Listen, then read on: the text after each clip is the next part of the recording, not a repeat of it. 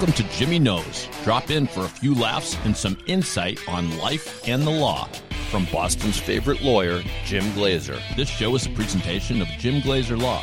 For more information, visit jimmyknows.com. And hello, everyone. Welcome back to Jimmy Knows. This is David Yaz of the Boston Podcast Network. With me, of course, attorney Jim Glazer. We have Robyn Glazer in the house. Yes. She's actually, everyone in Boston knows that Jimmy knows, but truthfully, when Jimmy doesn't know something, this is who I go to. It's my sister, Robyn. Tell us what you do for the Patriots. My title is Senior Vice President of Business Affairs and Chief Administrative Officer of Football at the Kraft Group. I'll be around Robyn, or and this is crazy. I mean, everybody pretty much knows her. I mean, I don't care if it's if it's the person that's cleaning up the trash, to obviously the Kraft family, the owner. An amazing ownership, by the way. So yeah, I mean, it's just amazing. And once they know I'm her sister, it's like, honestly, they just treat me so nicely up there. We go up there, and me and Liz, and Liz has been in the show. It's crazy just because we're Robyn's family. I mean, they treat us like family because I think Robyn treats everyone like family. So it all kind of, just can't explain it. It just, I think you cross over.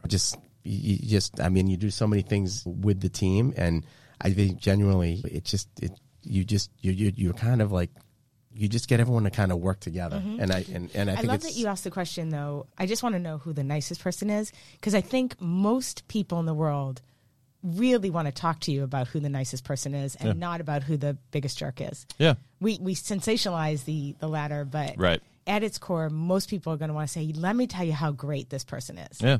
I'm good at that. I like to tell people how great others are. Well, that's huge. You do, yeah. Robyn does make everyone feel good. And so it's niceness, if possible, is underrated because, by the way, it's free. Anyone can be nice. You don't have to be rich to be nice. You don't have to be famous to be nice. That's right. And it's amazing if you act kind in a situation where others wouldn't, how it comes back to you and people notice. There's a reputation that you can't get good business done, or you can't make money, or you can't, if you're these soft skills, if that's what you focus on, or if you have this like high EQ or you're empathetic.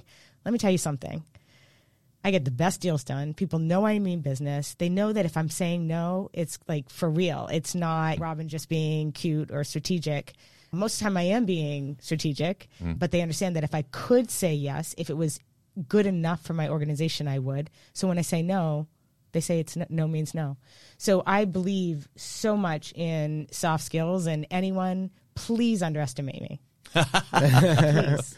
But that's also the relationships. They know that you're just not full of crap, and they know that you're gonna make it work for everybody when you can, and that's a skill set, and it's strategic. It's strategic. It's long term. I'm not just in it for a single deal. I'm in it because eventually we're going to come back to the table and work with each other again. Exactly. So let me ask you this: we're talking about the way you treat people and building relationships, how important it is, and the fact that you amazingly got along so well, apparently since birth, both of you. So, and it's great. Does that come from your parents? Maybe 100%. Tell me about that. I mean, they are just extraordinary. And I look around me at my friends that have children. I don't. My friends that have children, and the issues, how hard they love on their children, and some of the issues that come up and how they handle it. And I always think, or I see these amazing young people, and I think, could I have done that? Could I have raised a child to be such a great person? And then I'll always think, how did my parents do it? Because Jimmy and I are pretty good people.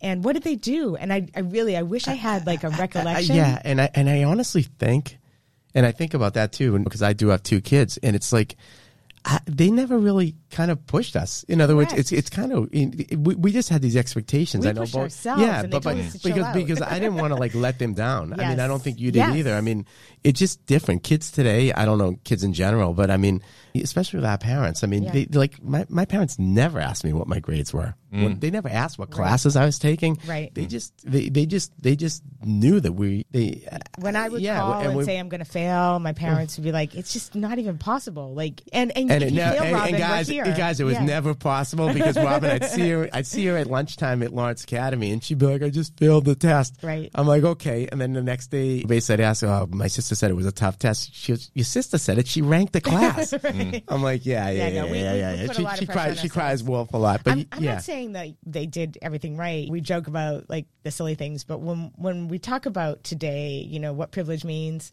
Look, I never had to worry that I was loved. I never had to worry about failing because I always knew, whether like specifically or just in the back of my mind, that I had a cushion. Even today, I joke, but it's true. I haven't bought toilet paper in 15 years. I am not young.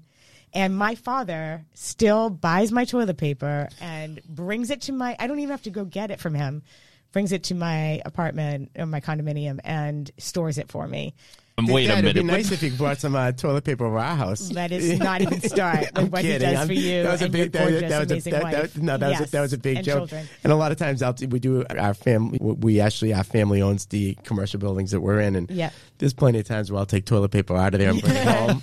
So Daddy is paying for it in a sense. On and on, and like also, I know a lot of families where like the girl might have not have been treated as well as the boy or whatever. Even today, still today, my parents will call me and say, "Honey, we want to buy you something because we just spent $300 on something for Jim." Like, I am totally fine. With you spending. And I'm the same way. It never has to be, and they do try that, and I'm like, I really don't care. I said, and I'm not that material, but they're anyways. Just with so stuff. intent on. My father would say to my brother, "You're incredible. You can do anything in life, but you just watch your sister." And he would do that in my presence. So I've never known from, like, that I couldn't get something. I couldn't. Now, by the way, there's plenty I can't get. Like, there's been ceilings, and there's a lot more. I even at my age, I say, I'm not even thinking about retirement. I'm at the start of my career. There's so much more I need to do and achieve and all that. I've got about 50 to 60 more years in me, and I'm excited for it all.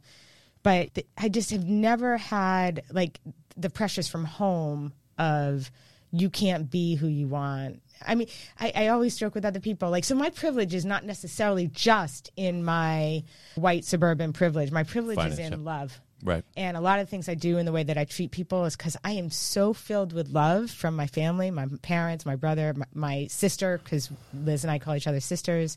I don't even know what to do with it. I have to just give it to others. And like that in and of itself is such a tremendous privilege, and that really is Howard and Karen Glazer. We're very you and I. You got to give credit to parents because I think about it a lot. Like a lot of the issues that I see my kids or my friends' kids going through, I'm like, I don't remember any of that. Maybe it was just a different time. I know we've talked about different generations and stuff, and just different times growing up, and it's a lot harder right now for kids to grow up, but.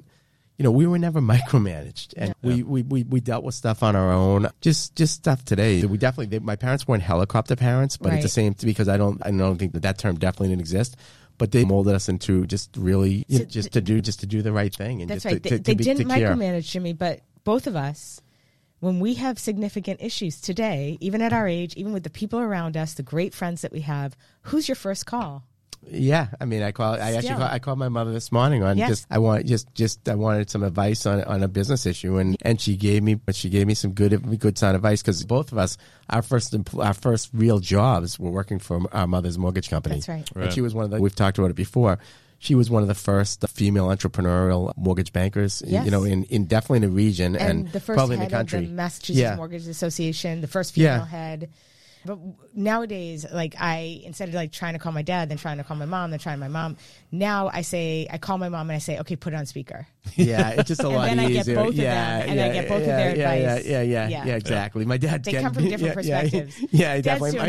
He's definitely getting a little older though because you're right. You have to if you don't get him on a speakerphone, it goes on and on and on. So you have to go over it with him, but then it goes to my mother, and then it goes back to my dad again. If you don't talk to him, he calls you. I need compensation time. Like, in other words, mom got more of your time today than I did. Yeah. Think about that. How, at our age, with all the resources and the great, amazing people we have around us, our parents want to participate with us like that. Yeah. And it sounds like what you're saying is they were model parents. And by that, I mean, not that they were the most perfect parents in America, but they were models for you. Even though they might not have been, because I'm saying this in part because I think my parents were the same way. And Jimmy, my parents a little bit, and my dad, he's kind of the strong, silent type. He didn't say, there weren't these moments where he says, David, sit down. I'm going to tell you about how to become a professional, or I'm going to tell you how to be a man, or how to change a spark plug. Or there wasn't a lot of that. Mm-mm. And like you, I think, like I remember in Little League when I would strike out, I would cry. I would just, and from an outsider might say, oh, his dad's the coach. He probably put so much pressure on him. My dad never put any pressure on me at all. But I wanted to do well. Our parents, there was zero pressure when it came to sports. Yeah. Like basically, they just would half the time. My dad, he would forget to pick me up at football practice. He wasn't there watching like parents today. I mean, I'd be like waiting there, and the coach would be like, "Yeah, I don't."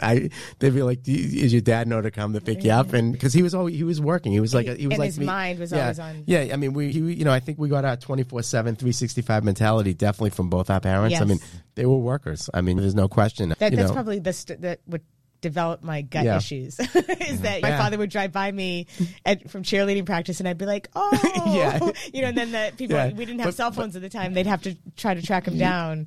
But it was never because he didn't love me. Oh, and let me tell you, like he used to cry when he would pick me up after that. Like it's not you. He just had business or something on his mind. But they were workers, and that's the one thing. If they did anything for us, between like Robyn said, so caring and loving, but it was definitely instilling a sense of work ethic, and it was also like you knew they were working hard, so you didn't want to let them down. I would never. Well, both of us were fortunate. We did very well in school, so she did better. But yeah, theme here, I can tell. Yeah. I know. But they also loved others in our presence. So my mother had the same person that did her nails, a young woman, and she had dreams for a bigger business. And my mother literally took her checkbook out on the spot and said, "You just need that to seed it. Let's go." And then my mother will say to me, "Robyn, why are you so generous?" I'm like, yeah. Exactly. I mean, how could I not be? Yeah. This is you, my father, one of my brother's very best friends, worthy of all the love that he has from the Glazers.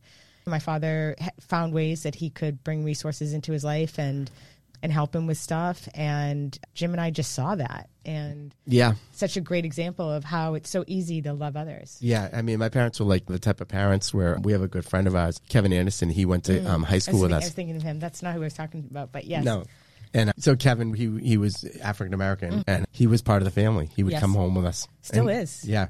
Now he's Secretary of Commerce of Maryland. Yeah. Really? I mean, and with Westmore. I mean, we're so excited. We've literally been on the phone, giddy and giggling. Like, can you believe it? It's but he just became part of the family from day one, and just stuff like that. They treat him like his own. And I mean, every time he has an accolade like that, he'll text me and be like, "Let your parents know." Yes, it's super important for him. But so that's just one example. Like we could literally sit here and give you 25 examples of that. Mm-hmm. And I think back, I went to school in St. Louis at Washington University. My parents have been active at the university for like 35, whatever number of years since I graduated.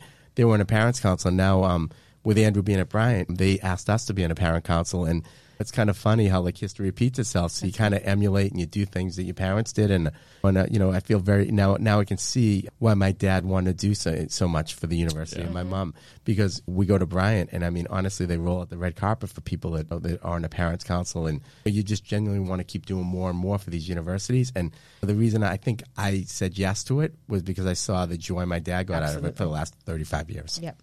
When you're growing up, your parents you love them, but it's a different relationship than when you eventually become an adult, because you're a kid. You're not thinking about all the details that a grown up is thinking about, and you don't know all the people your parents interact with all the time. They're off at work. They're doing so. One of the things that, and maybe it's like with social media, the last like 10, 15 years or so, I see like my dad messes around on Facebook when he figures out how to use it, but I'll post something about my dad, and I'll see a bunch of people comment about Saul's such a wonderful man. So, and like, I don't even know some of these people. And that's kind of cool. Does that ever happen with you where you sort of... Every day, always. Really? My parents are the lead actors of my Instagram page.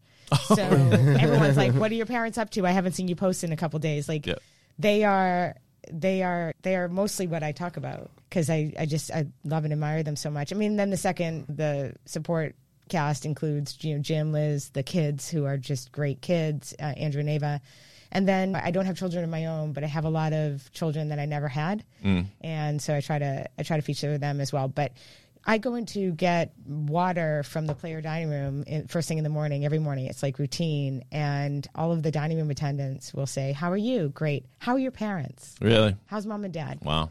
And I always say, thank you so much for asking. Well, Robyn, I know them. I follow you on social media. I know your parents. Yeah, I know. It's funny. A lot of Robyn's friends will, they've seen Andrew and Ava grow up. Yes. And they'll recognize them. Yeah.